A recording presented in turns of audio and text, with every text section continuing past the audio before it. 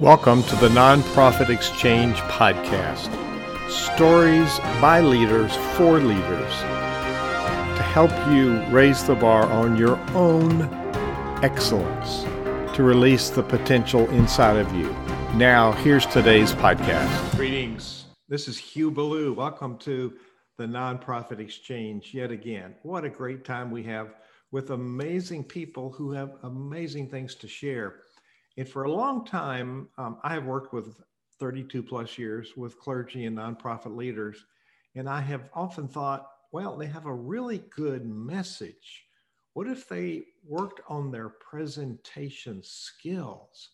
So we are presenting to people who could be on our board, could be on our teams, our committees, could write us a check, but we sometimes don't come across very well. So my guest today, Rich Bontrager, he goes by the nickname Trigger. And of course, we have a lot of fun with that. Rich is not far from Lynchburg. He's over on the other side of Virginia, just in Washington, D.C. So Rich, welcome to the Nonprofit Exchange, and tell people a little bit about yourself, would you please? Yeah, thanks, Hugh, for having me on. Great to be here. Trigger is a nickname. I'll explain that in a few minutes. It is a fun nickname to have. But I've been a broadcaster for over 30 years. I've also been in church ministry for about 25 years. So I've worked with nonprofits, ministry outlets as well. And I have been a public speaker, broadcaster on the physical stage, from the church pulpit, and in the broadcast studio. So I've always had a microphone. And so I've always learned skills of presentation, communication, and now with the advent of COVID shutdown, the birth of the virtual stage is now here. And so I have all these skills, and I brought them together like a new sandwich. I've got broadcasting, public speaking, and let's bring them together and let's help people do better on these virtual outlets, what I call virtual stages. Your camera presence, your enunciation, your hand gestures, your backdrops, all the things that are TV and broadcast skills. I've learned this for over 25, almost 30 years. Now we have to learn it, regardless of your industry. You have to learn broadcast skills to better share your message and make an impact. So that's kind of me. I have a great family. I've had a great life, and I love to do this, Hugh. This is now my new passion, to give back when I've learned and to help other people actually rock the virtual stage. Amazing. I was talking to a mutual friend of ours yesterday who's going to be celebrating her 90th birthday in just over a week. And we had talked about various careers, and I had shared I'm in my third career and having the best time doing great things with great people. And, in our network, with the CenterVision Network, we have people that are doing some incredible stuff, making a difference in the lives of people, and a difference that matters.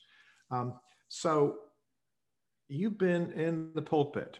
Now, you're also a member of the National Speakers Association, and I assume you've clocked a lot of hours to be able to be a member of that association. There's some very skill sets with being a presenter. Now, I flipped over from being a conductor to a presenter. That means I had to turn around and face people instead of turning my back to them. In May of 2007, I was on the big stage with a whole lot of people. And it's different. It's very different. I will say to you, conducting choir and orchestra is a lot more difficult than it is speaking, but having to face people is a whole different skill set. Mm-hmm. And so I've studied content with a speaking coach, and I've studied with a drama coach how to present myself on stage. So what are the specific skills? We're going to talk about, your title is the five tips for rocking the virtual stage. I'm going to give you a chance to list those, but what specific, you've had that background that you mentioned in all those different areas. So what are the specific skill sets that you bring to the table to help nonprofit leaders and clergy be better at presenting their message? Well, like you said, I've clocked over 1,000 different stages, at least I've been on. And I've been in, again, from the public to the professional to the entertainment sector. I have been in the ministry sector. So the crowds are always changing. The goal in almost every one of those, Hugh, the overlapping goal is education of some kind. We're trying to educate. We're trying to share knowledge, inform people of something. And so the tools are very simple, very similar, but they're also a little bit different depending on which people you're trying to reach. The verbiage may change, but many of the skill sets are the same. And now, as I mentioned earlier, this is now broadcast TV. I've met with a lot of well-known speakers that have been on stage, but now this is TV. This is changing where you put your hands, how you talk, where you look at. And like you said, turning around from your back to the stage to the front of the stage. There's no crowd in front of us anymore, Hugh. We're all in rooms by ourselves trying to figure out how to be entertaining and engaging.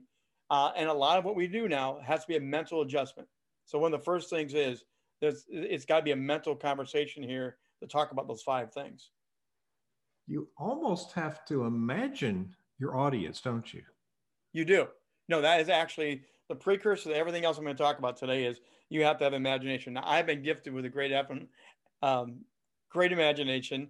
I love Walt Disney. I love cartoons. So for me, it was very easy. Plus, I had to overcome a stutter when I was young. So I was always imagining playing to a crowd, playing to different things. I know a gentleman that had a real struggle with this who took his kids' Pixar toys. So he was talking to Buzz Lightyear when this whole thing began with COVID, and he created an audience. So I really encourage people, put pictures on the other side of the camera, put your wife, put your loved one, put a fake audience, cardboard cutouts, whatever you can do to begin to imagine you're not in a room by yourself. Begin to turn the camera into a person, fall in love with the camera, and begin to realize now you're engaging people. It will come through the lens. If you have a hard time with that adjustment, this is really going to be really tough because you are playing to an empty room. Everyone right now is doing it, but the best people have to learn to turn on their imagination and see people smiling and laughing and having a good time with you. Well, in some of the stages we've been on, there's lights and you really can't see your audience, but there's a presence there, and people there's people respond to what you're saying. So there's no comparison now to what we used to have when there was a live audience. Before we go to your 5 tips, tell us about this trigger thing. Okay, so Bontrager, when you're doing sports play-by-play and doing interview shows on the radio, which I spent a lot of my career, you get caught up in the excitement, the energy, and Bontrager usually gets cut, misheard, misspelled. It's been butchered so many times, Hugh. So trigger is part of my personality. I was with the same sports partner for 7 years, 3 different stations we went to, had a talk show, and he was more of this straight guy. He would give the facts, the stats, and I just had that personality. The phone lines light up. I would take the same information and twist it a little bit to get people to call in and say, that's wrong. You're an idiot. Or let me debate you because your opinion is really whacked out, Bontrager. And trigger became the personality of I would just have that little skew, that little bent a little bit differently. And it got people more engaged and more exciting. And then the personality that I'm very outgoing, very energetic, it just added to it. And for 30 years now, trigger has been around. And since we're in a new world of branding and marketing, I can't come up with a better brand marketing tool than my own nickname. So trigger it is. Trigger it is. And so trigger is a noun and trigger is a verb. Now you're getting deep. Now, all right. The suspense is building. You got these 5 tips. What are they? So let me give you the 5 real quickly, and then we're going to break them down a little bit here as we go through it. But it's energy, engagement, entertainment, environment, and education. Those are the 5, and I also break them down in order. There's a reason they're that order, because education is where we all want to get to. Some sort of product sales, biblical teaching, whatever it is we're involved in. We are at an education overall. But if you don't do the first 4 well, they're not going to stick around to get to number 5. So you do have to do them in a certain order. All right. Number 1, education. No, we're going to save education for last. We're going to do energy first. So we're going to build the pyramid up, and energy is number 1. You were talking about this idea of we're in rooms by ourselves. This is now exhausting, Hugh. People have a tough time playing to an empty room. Like you said, we don't have the emotion of the crowd. We don't have the applause. We don't have that energy that fills when you're on stage. We all got used to walking on stage. An introduction was given, and we'd go, "Woo! Thanks for letting me be here today. Great time!" And the energy would flow out and we would hit the mark and light it up. You're now in a room by yourself. It's me, myself, and I trying to make an engaging, fun time. So the energy we have to exude now, you have to be so intentional and so extra pumped up for the camera that it takes more out of you. And more people are finding out a long webinar, a long coaching session, a long church sermon, whatever it is you're doing. This takes a lot more out of you because it's just you doing all the hard work with your energy. So I'm curious, are you standing? Yes, I'm standing, and that's intentional. Standing is part of the way to get energy. You're standing because this is part of presentation. We've been trained this way to get on stage. And to me, this is a real stage. Part of that mental adjustment, Hugh, is this is not a small thing. The virtual stage is ever expanding. It is something bigger and bigger. So bring the bigness of the full stage. Present like you're on the grand stage and bring the energy, bring the passion, and let's have a great show. Well, you know, for 40 years, I was in church music ministry and teaching singers posture and all that goes with vocal production is important, and the warm up to that. So there's a preface to creating the energy. It's not only mental, it's physical, right? Yes. So before every show that I do, and I have my own weekly talk show that I do, a whole webinar TV show. Before everything, I'll actually turn on music with you, and I will use that as an energizer bunny. I get jacked up before every show. I turn it to 12. I crank out some of my favorite songs. I've got some go-tos. It gets the energy, the blood boiling. I have a good time rocking backstage in my own green room. And then I come on stage and I'm ready to go for you. And I encourage people to do that. Find a way to get the fuse lit before you go on camera. Even my audio podcast, when I switched from being seated at a desk and doing my script to standing, you could hear the difference. I have coached people that, again, professional speakers for years and years, they've sat down, they're doing the desktop conversation, and they're wondering why it's lagging. They're wondering why they're not feeling it, why the crowd's not feeling it. In my coaching sessions, I tell them, stand up. And they're like, this is stupid. No, come on, stand up. And we just keep coaching and talking. And in the middle of every one, someone says, what just happened? And I say, what happened was you're back on stage. You're feeling the energy. You're getting back into full body language. 70% of what we communicate is through body language. So when we start presenting again, we're talking a whole new language again. And even the speaker and the audience feels that language in a whole new way. So speakers have forgotten it. Now let's talk about churches, pastors, CEO, nonprofit organizations. This is a whole new skill set to learn. You need to stand up, have new energy to go to where you want to go. Love it. So energy is front and center. What's number two? That's going to be the engagement side. Now, engagement is, and we talked about this on the physical stage, there's a glass between you and the live audience. You have to figure out always on the physical stage how to break the glass. What do you need to do to engage them and bring them with you on a journey, on an adventure? When I was in church ministry, I did not talk about doing a sermon. I talked about giving an experience. How can I engage your heart, your mind, your soul, everything? How can I engage you? CEOs, the same way. What can we do? So the engagement now is the poll questions. You can use polls. You can use chat boxes. You can use breakout rooms. You can do different things to raise engagement virtually, get people together in small groups. So you can still do your big presentation, smaller presentation in breakout rooms, and you can change the rhythm with these different engagement tools. The opportunities are endless right now if you start learning how to do it, but engagement is key because they will turn out. If you don't have the energy like TV, they'll turn the channel someplace else. You know, what I determine in speaking in front of large audiences, the bigger they are, the faster they'll turn on you. So the engagement piece is key. Yes, and there's lots of new things you can learn to do. So we're also in the TV age, and we're going to talk about entertainment later on, but we've been trained by TV of 7 minutes as a TV commercial. Bathroom break, snack break, some new information, something's going on. Part of engagement now is, as we present virtually, how can we bring those same things in to engage our audience? So you don't go for 30 minutes an hour straight through. No one's going to stay with you. What can you do to change the rhythm every 7 to 10 minutes? Send them to a poll questionnaire. Get them to click. Ask a question. Get them in the chat box. Take their personal question through the chat box. Tell them, hey, you know what? I'm going to throw this question out to everybody, and I'm going to give you 15 minutes in the breakout room.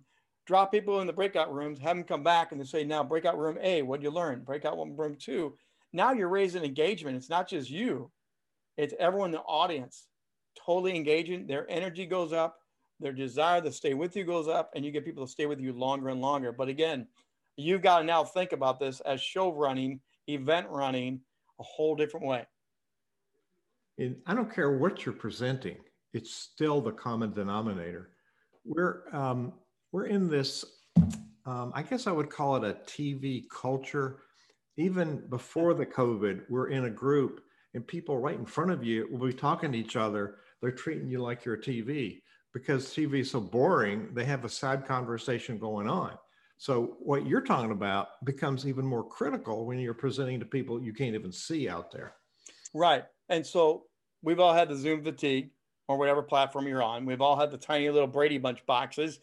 You can't read the crowd. You don't know if they're laughing. You don't know if they're playing on their cell phones. They're talking to their kids off camera. If they're eating pizza when they turn the camera off. You don't know what's really going on. The physical stage, you could read the room.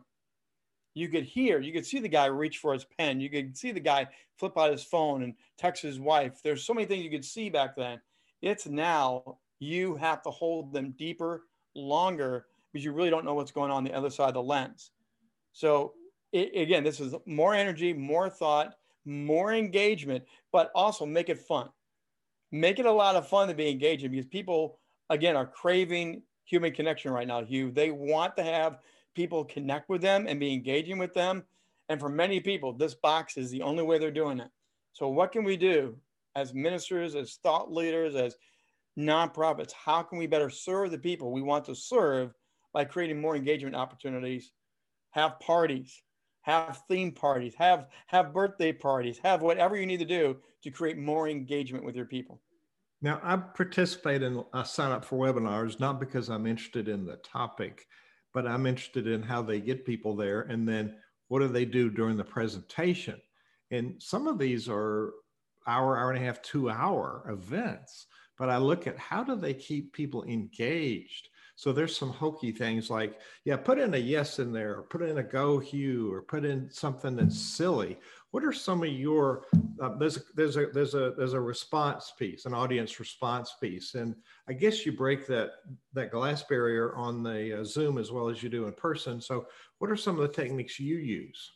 Well, when I'm running a group, for example, we'll do different theme days. So you can rename yourself up in the upper right-hand corner. You go hit these dots on the Zoom box. You can rename yourself. So I've done like tonight, let's all do our favorite cartoon characters. I've had rooms where now it's Batman, it's Superman, it's Daffy Duck, it's Mickey Mouse. And the fun thing is you're also learning the personality of the person. They'll pick that and it tells you something about them without even telling you something about them. So now you can talk, hey, Daffy Duck, what do you think of this? Turn on your mic for a second, Daffy, and you have a whole new personality, a whole new engagement going on with people. And everyone else can see, especially if you're working with a company that everyone knows each other. Well, everyone just learned a whole lot about each other by simply changing their name. You can put your email addresses in there. People now can do that. Drop in your LinkedIn address. If you want to make a connection with people, everyone put your LinkedIn address in. And then you can say, you know what? I want to get to know Hugh. I'm going to go to his LinkedIn spot. I'm going to go click, do a connection right now. Now you're taking the engagement from here to another engagement offline, where you ultimately want to get them is offline. You can do theme parties. I grew up with a bunch of friends in high school, and we used to do bonfires all together. So we did a virtual bonfire recently. I had a bonfire pit burning in the background on my screen. We all got together. We had a pizza and food, and everyone had their own stuff. And we start regaling old stories. Well, one guy brings a bunch of pictures, and we start screen sharing pictures of us in our teenage years. Engagement really high. We had a blast laughing and telling stories, and it was a blast. That's the way engagement goes, by coming up with new creative ways to pull people in with you. Love it. Love it. Love it. So we've got, I was looking at my list here. What's number 3? Entertainment. And Ooh. now, for many people in the nonprofit sector, yeah, that's usually the reaction right there, Hugh. That's usually the reaction for ministry people, for church people. Like, this is a dirty word. We don't want to do it. And like you referenced earlier, we are now in the TV age. We are now in the age where media, social media, everything is wired for sound and wired for entertainment. If you do not have an entertainment element, and I don't mean goofy, I don't mean like silly, whacked out. I'm talking if you are not engaging, entertaining, you are going to lose people. You need to find ways to have this come to life. Storytelling is one of the best ways in the world. During your presentations, tell a compelling story. Put the sights, the sound, the smell, the taste into your stories. Take them on a journey with you. Entertain them with something that also has value to the greater meaning of what you're talking about. Think of Johnny Carson. Johnny Carson was one of the best talk show hosts ever. He was entertaining. He would storytell. He would always break the glass. He was inside the cube. He was inside a TV box all of his life, and he had a magical way of entertaining people through the camera lens. So you have to now figure out what's your style and how are you going to bring laughter and entertainment into all this. I love it. I love it. You know, when I teach live events, whether they're virtual or in person, there's got to be or if I'm doing a serious event like strategic planning, there's got to be all these elements, but the entertainment part, I do believe people learn more when they're having fun. I don't care if you're in church, you can laugh in church. Yes. Yeah. And you need to make it something that the heart feels. Entertainment, even comedians, the best comedians are the ones that they're telling you a reality about life, but it's really funny because everyone can relate to it. Everyone knows Jeff Foxworthy, so funny about his Southern jokes. I lived in Georgia for 3 years. The reason those jokes are so good, he's not telling a joke. He's telling the truth with a little bit of humor thrown in. And that's where entertainment comes into this. The other thing, and you kind of reference it, is we now live in a soundbite culture. Twitter, Instagram, TikTok, whatever media you are connected to, Facebook, we are now into a soundbite culture. You need to figure out how to grab people, have a headline, have a catchphrase, have a teaser. And how are you going to do that in a compelling way that they're going to want to go click and stay with you for the next 45 minutes, 35 minutes? The soundbite culture, it's not made for a long, dried out dissertation. It's got to be bang. How do you grab them? So how to rock the virtual stage for nonprofits? How to rock the virtual stage for churches? What are you going to say or do to get that quick little hashtag type thing and get the short capture and pull them in and make it fun and entertaining? We have to learn these skills. It's what's evident here, but we haven't said it yet, is it's a two-way. Engagement is two ways. It's not just us pushing stuff out. There's a receiving side. It's sort of the fundamental of communication. There's a sending and a receiving. There's an understanding. There's an accepting. So there's a lot of pieces to how we relate to people. And so I guess breaking that barrier with the glass is beginning to create a relationship with your audience. So let me go back to the engagement piece a minute. Yep. We have to engage them for them to be entertained. And if we're boring, they're not going to be engaged. So speak to a minute about scripts and lecterns. I'm one of my favorites. I'm a specific guy. We're in an age where the media criticize everybody for their word choices, and they themselves use bad word choices. Podium, a conductor stands on a podium. You don't stand on a lectern, but they call a lectern a podium, and then they criticize everybody else. But that is a barrier in itself, isn't it? In church, it's the pulpit, and in a lecture hall, it's the lectern. So that's a barrier in itself, isn't it? That's a great point. And so in my church ministry days, 99.9% of the time, I push the lectern off. I push the podium off. Even if I was visiting a church and doing a guest speaker, I would tell them in advance, I'm going to open up the stage. I want to take all the barriers between me and them and clean it away. That, again, that's why I stand up during my virtual events. I am doing a full presentation. I'm trying to clean all the things out. The desk that we sit at, even though we're virtual, is a new barrier. People know you're sitting. They know you're in an office space. Here, this is expansive. This is open. So the more open you are, the better it's going to be. So even though we're doing virtual church, we're doing virtual life groups, Bible studies, whatever it is we're doing, I encourage you to open it up.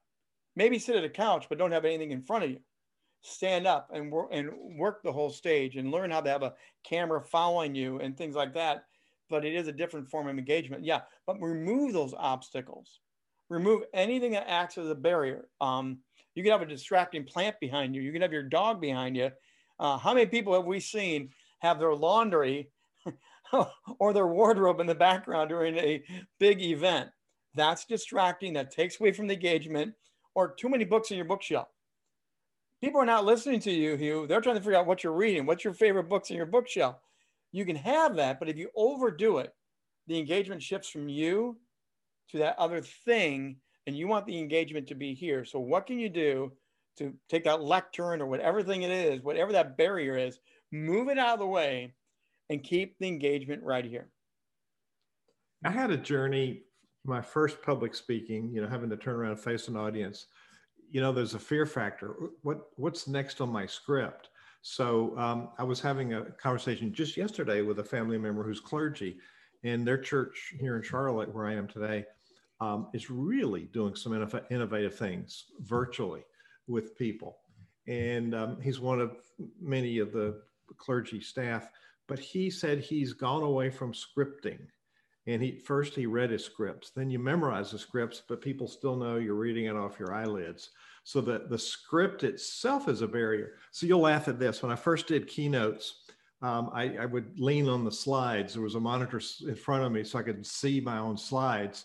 But I hate it when I'm at a group and somebody comes and they present and they got all these slides with too many words and they turn around and read them with their back to you. That's we're guilty of that with Zoom, but we're not looking behind, but we're covering up ourselves with slides with too many words. And my thought is, well, they're reading the slide. Why don't they just send the slides? We don't need you. We can read the slides ourselves. So I'd had the journey of, depending on the slides, then I would take half sheets of paper, I'd cut regular paper in half, and I put big words on them, and I put them on the floor in front of me so that I could see what my cues were. So, once I got rid of the crutch, and let me tell you when it was, I had to follow Les Brown twice. Oh, wow. And so I wore my tails. I said, what does the conductor know about leadership? So I'm getting dressed, tying my bow tie, and I look in the mirror and I'm nervous as all get out because he had the crowd roaring. And I looked at myself and said, you're going to go out there and you're going to be Hugh Ballou. And so I claimed then I had no script. I knew where I was going. I had some slides, but they were enhancements. So what is the secret to, and my clergy family member said, he doesn't read the script and people tell him they can feel the difference. So that's exactly it. Secret? What is your secret? Feeling the difference is a big thing, but you want them to get in sight, sound, taste. You want to have the experience. So I did away with all that as well. I've gone through the gamut of hard script, no script. I went with keywords. So I would use limited PowerPoints. And again, if you're doing virtual, do away with PowerPoints. I just was on a coaching event back in Minnesota with a church ministry group. We were preparing for it a month in advance. And he said, I got 130 slides. We're going to crank through these. And I said, no, you don't have 130 slides. He goes, yeah, I do. I said, no, you don't have 130 slides. He said, what do you mean? I said, you have half of 130 slides, but you are not going to use that. So he listened to my coaching of you are the star, not the slides. I actually lived in Rochester, Minnesota, the home of IBM. And IBM would click you to death with one slide after another. I said, you're not going to click your people to death. You need to be the star. So we got there, we're preparing for this event, and he still had way too many slides. The partner he was going to co-chair this event live on camera with said, Trigger, help him out. I said, okay, you need to cut half of them again. And he goes, no, you're killing me. I said, you need to cut half of them again. We will not be using half of those slides. So he spent the night before the show cutting down half again and blowing up the fonts. so they would be usable better for shorter, quick tea. We got done and they said, thank you. You saved us. We would have been clicking and so focused on the right order, the right process. If we would have missed a slide, it would have been a train wreck. So my tip is either do keywords, but I invest in Post-it notes. This is the best gift I can give you. Get a bunch of Post-it notes, put them on your video monitor right in front of you, and put your keywords right in front. It will force you to look at the camera because you want to engage with the camera. Eye camera level is so important. Where you put your camera, not to the side, not down, not looking up. If you put your Post-it notes right here, you will look at that. No one will ever see them, and number the Post-it notes, because we've all done this. Every one of us has had talking points and we forget the order of the talking points. And there's nothing worse than having a train wreck happen when you don't remember the order and a message. So put a 1, put a 2, put them on your screen. But now I'm talking to you. I have the freedom to do different stories. I have freedoms, again, in the church setting. Let God, let the Spirit work through you and not be stuck to a script. I did this for years in the church that I planted, and I found more freedom by letting it go that direction. I would have the same message, the same main scripture, the same outline, but it would always flow much freer for me. And people could tell, like you said, they can tell when you're reading, they can tell when you're stuck, and they can tell when it's just oozing out of you. So I always coach what I call saturation.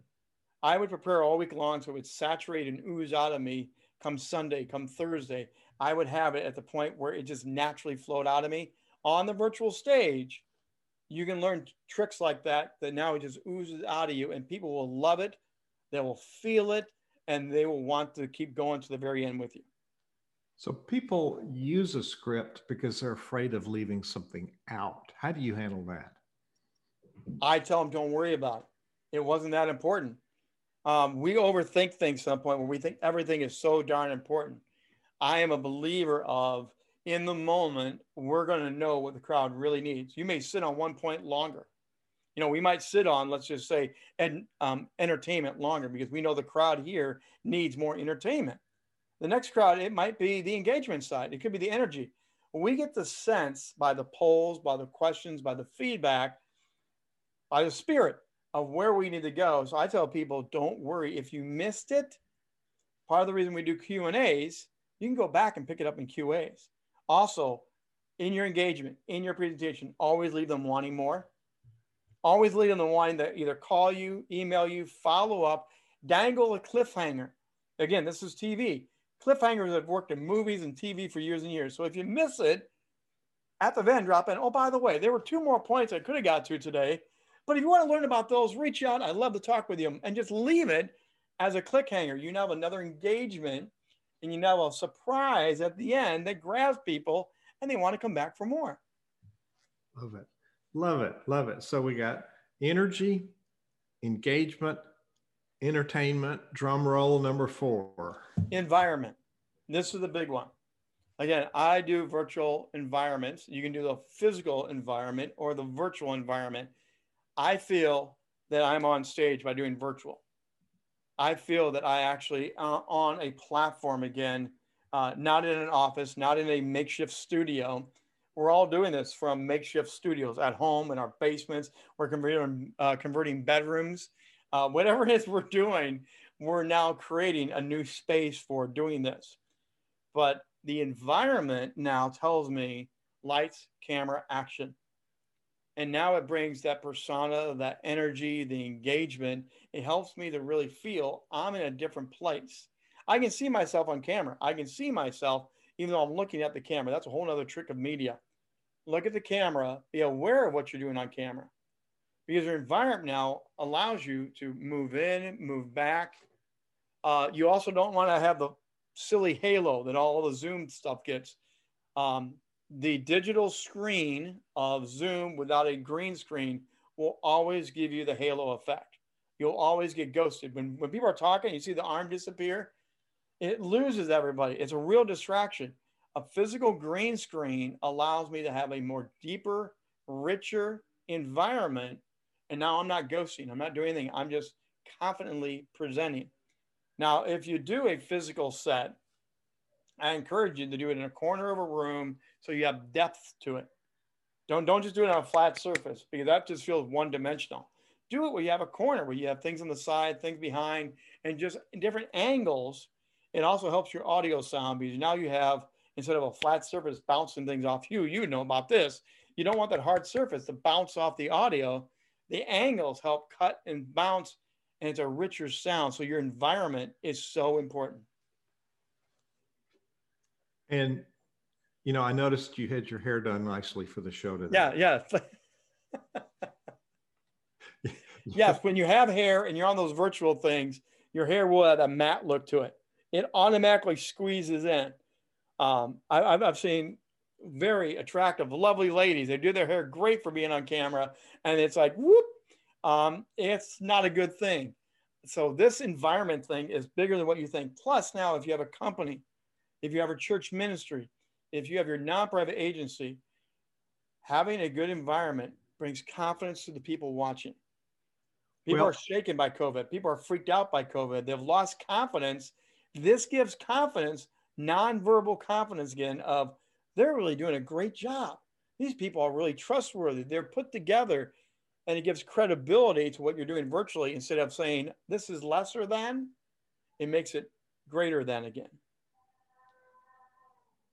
That's a great tip. And I was also thinking about sometimes we want to be too fancy with too many colors, too many patterns, which I think is also just, I notice you have a solid color and I'm mostly solid with a little bit of check.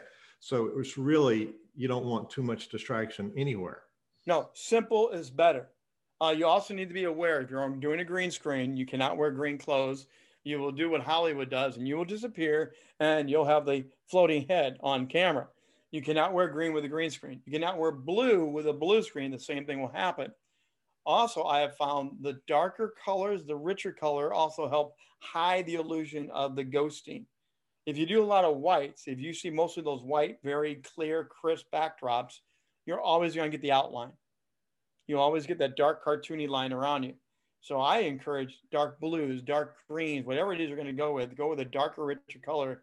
It adds to the depth, and you're back on stage again. So these are just some of the tricks. Also, lighting does matter. You want good lighting to hit it. This is technology now, but the lighting helps hit it, absorb it, and then it blends in better. So those are some of the other things you need to start thinking about with your virtual backgrounds or physical background. How are you lighting it so it looks authentic? I'm traveling today, so I don't have my studio lights. I don't have the diffusers, and the angle of the light and the softness. I notice your face is very soft. People will be listening to this on a podcast. So when I complimented Rich's hair, it's because there's no hair on the top of his head. It's on the front of his face. And so he's wearing a single color, and he's got a background that is at an angle. So it has some depth to it. So you pretty much practice what you preach here. And so we can be distracting to our message in a number of ways. So appearance and lighting. And so I'm not with my TV glasses today because I have glasses with an anti-glare. But I noticed when I looked at myself, there's a glare. And then looking at the camera, and many of us have separate cameras now. And the camera is one place and the monitor is another. And I have some people I talk to and the monitor is on the side. So they're talking with facing the side and I'm seeing the side of their head. So looking into the camera is key, isn't it? Well, yes, you have to talk eyeball to eyeball. I talk to the camera. The camera is the person. The camera is not technology. This is Hugh. Or if I was on a group, this would be the audience. And I talk to the camera. I play to the camera. And that's why actors have learned to fall in love with the camera. I was on a call before we went live here today with a guy who's been in TV, whose whole family has been around TV production. We had a great conversation about the importance of play to the camera. And that means you need to have your technology in front. If you have a separate monitor to the side, I highly recommend moving it, stacking them, putting them in front of you. No one cares what's on the other side of the camera. No one cares what's on the other side of what I'm looking at right now. Pile it up, make it work for it, but keep all attention here. But if you go this direction and try talking to somebody, you've lost them. Or if you have that bad lighting, you have that two-faced look, the dark and the light, and people think you're in the shadow, you're in the light, and also the glare things. Hollywood has worked on that glare technique for years and years and years. Glasses and camera angles and lighting angles are really important. So if you do wear contacts, glasses, you need to run video on yourself so your environment does not have that repulsive glare. You want to make sure it's as clean as you can get it. Roll tape, practice, roll tape, practice. And then I also mark them on the floor. I also know exactly where my camera is going to be. I know where my tripods are going to be for my lighting, and your studio becomes more of a fixed studio, and it really helps you out to create that full environment. And then you get the full confidence. Love it. Love it. Because even though you said 70% of our impact is the emotion, the presence, the energy in the room, 7% is the words. And so the words have to be important. So we have energy, engagement, entertainment, environment, and number 5 is education. Now we're actually the one that people want to get to. People are all about, I want to educate, I want to teach, I want to transform people through the message of the gospel, whatever, or your nonprofit agency, we're trying to help the homeless, whatever, thing we're trying to do. People want to get there. And I really stress, you have to do the first 4 now. We really don't have a choice. And I know that sounds kind of strong and arrogant. You can't do this without the first 4 on the virtual stage. And the virtual stage is here to stay. No matter what happens post-COVID, this is now working, it's operating, it's flourishing, and it's going to be expanding. So we need to learn to work with this and use it for the greater good of our messages. So education now is all those things put together. Now give them something compelling. Salespeople are having a hard time selling because they're not doing these things. People have lost consumer confidence. They've lost confidence in the companies. So they're trying to educate, they're trying to sell. They don't know how to go to the close on camera. They don't know how to share documents on the technology side. So now education is what we need to really figure out. How do you educate people? How do you do this in a way that's going to make people much more engaging and energized and passionate? So now your education can all be much more free flowing. And again, I don't encourage you to use PowerPoints. I encourage you to use the storytelling, use testimonials. Here's a great way to do education. If you're the main speaker, bring someone else in, invite them and have them ready to go, and invite them onto the Zoom somewhere in this and interview them. Ask them to share a testimony. People love hearing a satisfied customer is always better than the salesman. Whatever the product is, people want to hear from the satisfied, real customer. Hey, Susie wants to tell you about the great thing that happened this week when we were packing shoe boxes for kids overseas. Susie, tell us all about it. And Susie just lights up. She goes crazy. It's energy, it's passion, it's testimony, and it's education about here's what we did, here's what we accomplished, and now you're educating, and it supports everything that you are trying to share as a message. And it was entertainment because Susie's like a new commercial. So it's all these things brought together, but you're educating people in a new, creative, fun way. And we learn more that way. So talk about length. You talked about time between commercials earlier on about being 7 minutes, but we don't pay attention for very long at a time. So length of the total presentation, and then how do you segment it so it's broken into palatable, executable sections? Well, I'll use my How to Rock the Virtual Stage show just as an example. Again, I come out of radio. We used to clock everything. You have the traffic at the 40s and the 20s, and that's always pretty standard. So you start doing the same thing here now. So I'll do my introduction. I'll tease the next week's show. So that's a little teaser. Then I'll talk about the new guests coming on up. Then I'll bring the guests on in, and we'll start going. And around 10, 12 after, I'll intentionally launch a poll. I'll have some preset polls pre-programmed. I'll launch poll number 1.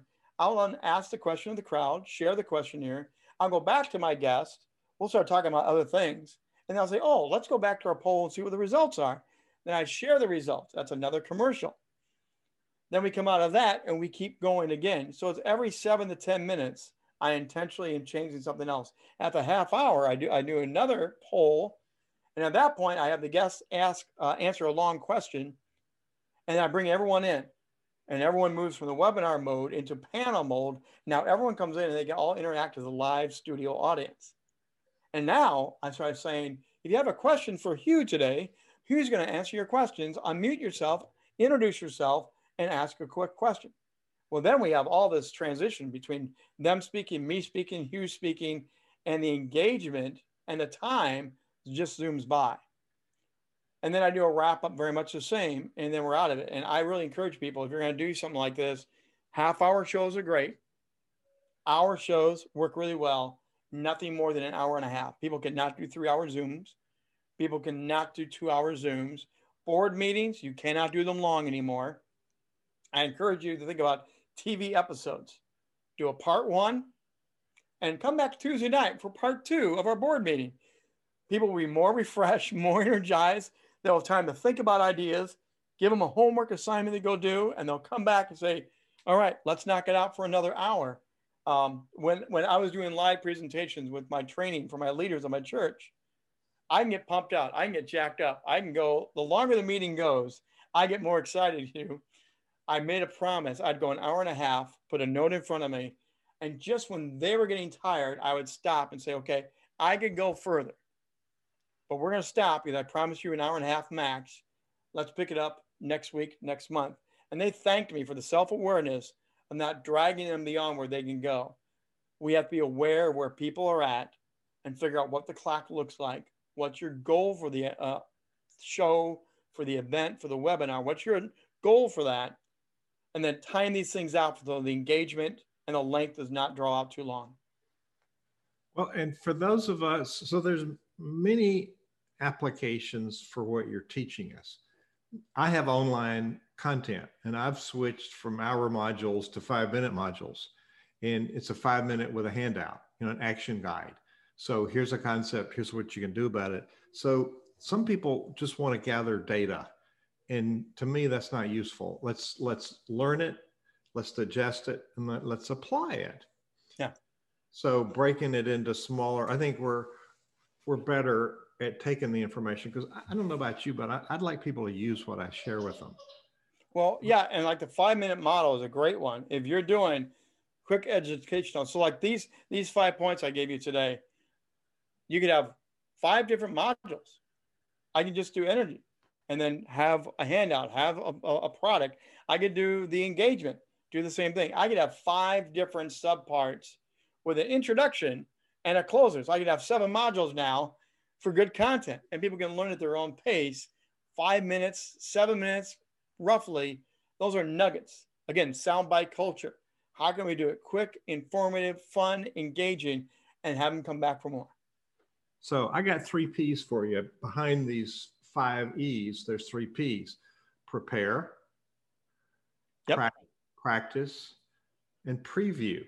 I mean, how many times have people been up on stage and they show a slide that's got a glaring spelling error because they didn't preview it? How many times do you know they're winging it because they haven't rehearsed it as they're depending on it? And they didn't really think through what they were saying. So the message is sort of halfway there. You want to comment on those 3, or do you want to add? No, actually, those are great because you do need to prepare. Again, I talk about show running. I'm now show running a show every Wednesday night. You are show running the show here every week. You have to send out preview content. Here's the questions. Here's the outline. If you are new to this, with mostly everyone is, I encourage you to stand up, roll tape on yourself. The best way you're going to learn about presentation is to roll and review, and then edit and drop, review. In my earliest days of broadcasting, this goes back, way back to splicing tape. Remember that, Hugh? Oh, yes. Splicing audio tape. I would listen to myself, and the hardest thing for a speaker is to learn what your head voice sounds like to the real crowd. Our voice in our head is different than crowd voice. We had to listen back to our audio, and it was like, oh, it was painful. I was horrible. And I had to get used to hearing my own voice. But the more I did it, the more I learned about how to use the voice, just like learning an instrument. The more I heard myself, the better I got at it. Then I learned how to be a storyteller, the highs, the lows, the voice inflection, the stage mannerisms. We now have a way to do that. We used to stand up in front of mirrors and look at ourselves. Now just roll the tape, turn on the microphone and let it go. Delete it, trash can. No one will ever know how bad you once were unless you want to share it at a gag party someday. But that's preparation. This is all about now, how can we do this better? Coming down to our last 5, 6 minutes here. So I got two. I'm going to put these two questions together and let you address them. The virtual stage is an ever expanding platform with limitless potential to impact the world. So that's the first one. The second one, how do you see this virtual stage impacting all of us who are presenters after COVID is over? Well, first of all, after COVID, the virtual stage is not going away. I've already talked to event planners. I've also talked to many speakers. They really realize, look, there's no hotels, there's no bad food, there's no TSA, there's no delays in anything. This has opened up. I have been in Australia and in Canada on the very same day. It's impossible to do that in the physical world. There are more platforms available now this way. It used to be the big arenas, but only have the big speakers, whether it's a Christian convention, a Tony Robbins convention, a John Maxwell. The A-list people always got the front and center of the main stage. You got regulated to the kids' table, the smaller event box. Now, everyone is coming from the same place. They may still have John come in live and do a John Maxwell live, but they'll beam you in separately, and you'll be just as strong, just as polished if you know how to do this. They can have you do a breakout seminar, and you can have a virtual breakout. So there's going to be more platforms. Also, small hotels that have never been able to compete with the big auditoriums, small hotels can now say, we're going to do an event. We're going to have a local person come in live and do this, and then we're going to have 3 other people beam in, and you can have a 4-person speaker event in a small hotel that suits 200 people, and they finally get a chance to compete and be a part of it. There are more stages that are going to come alive than ever before. The other thing with this is there are going to be these TV shows like I run. The evolution of this is going to get bigger and bigger. We're already seeing this with Netflix. We're already seeing this with HBO Max. We are seeing the evolution of broadcast TV as we knew it is now fractured, and the outreach platforms are unbelievably rich and big. So as for churches, for example, you can now do, and I can remember televangelists, and I can remember how horrible some of the debates and some of the tragedies of televangelists. But now we have a tool that we can beam into people and share with them in a powerful new way. The shut-ins, the people that are medically stuck at home forever, even after COVID, you now have a ministry tool that you can reach in and talk to in a way like never, ever before. This is endless. This is ever expanding. I really believe it. And I don't think we're ever going to shut this down. I think there's going to be a whole new evolution. There's going to be a whole new stream of virtual activity that is going to be great. It can be used for good. It can be used for bad. We all know that. But I believe there's more good that can be done here. And I really encourage people to step up and really rock it. So we got about 2 minutes here. So it occurs to me, and I've always said this to leaders. Leaders are presenters, and you can do the very same thing you're talking about here for a crowd when you're presenting to one funder or one potential board member. I think the same rules apply. What do you say to that? Absolutely, and I think they have to. I think, again, I go back to Walt Disney. Walt Disney is the wonderful world of Disney every Sunday night.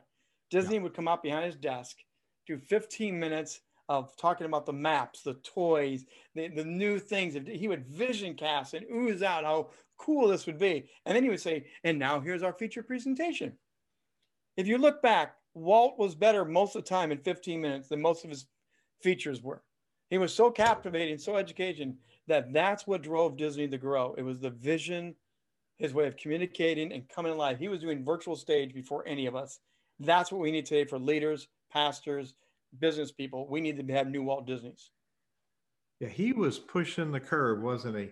But he made it interesting, and it was entertaining, and it was engaging, it was energized. I mean, he had a very distinctive presentation style, but he rehearsed it, and it was very well prepared. So, Rich, this is very helpful. We talked a lot about faith-based ministry work, but it's the same in the testimonies we give for our charitable organizations doing good work, because we need to connect with people more than we are or we have been. So this is a really good opportunity to connect with different audiences to talk about the charitable work we're doing, because there's so many charities doing really great things, and there's a lot of people that don't know about it. So you've opened a new door to a whole new platform for lots of nonprofits. Well, let me just tack on there for a second. Do a shout out, do a Facebook Live, do something and show them in action. Here's what we're about, but do it again in a big stage, engaging way. You will pull people. They will come running at you with your nonprofits.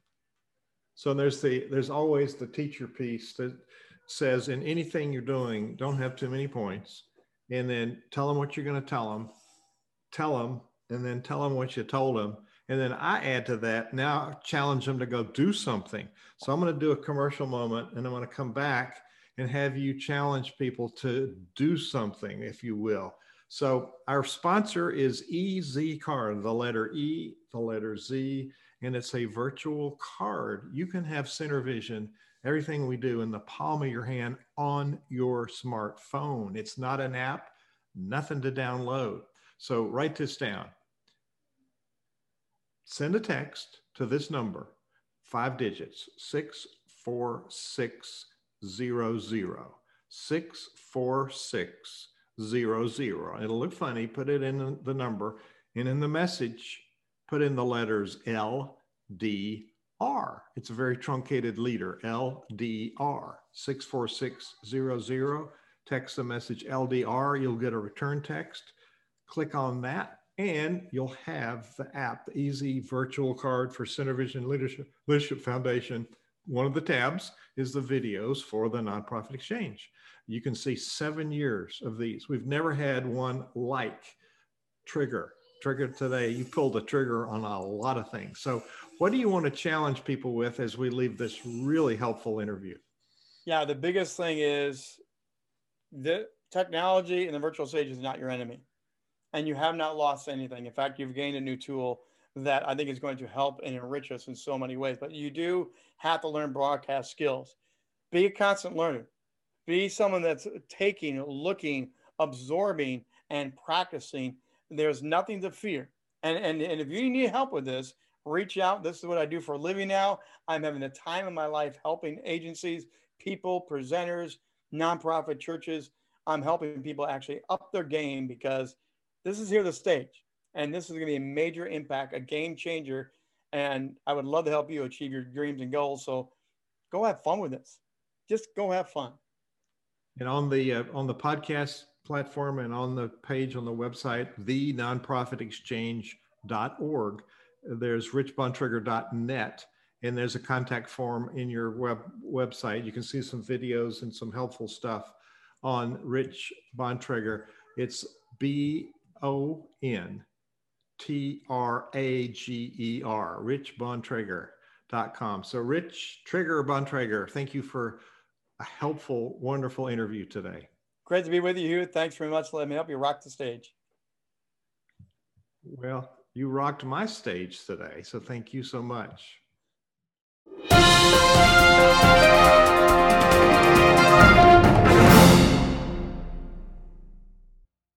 This podcast is a part of the C-Suite Radio Network. For more top business podcasts, visit c-suiteradio.com.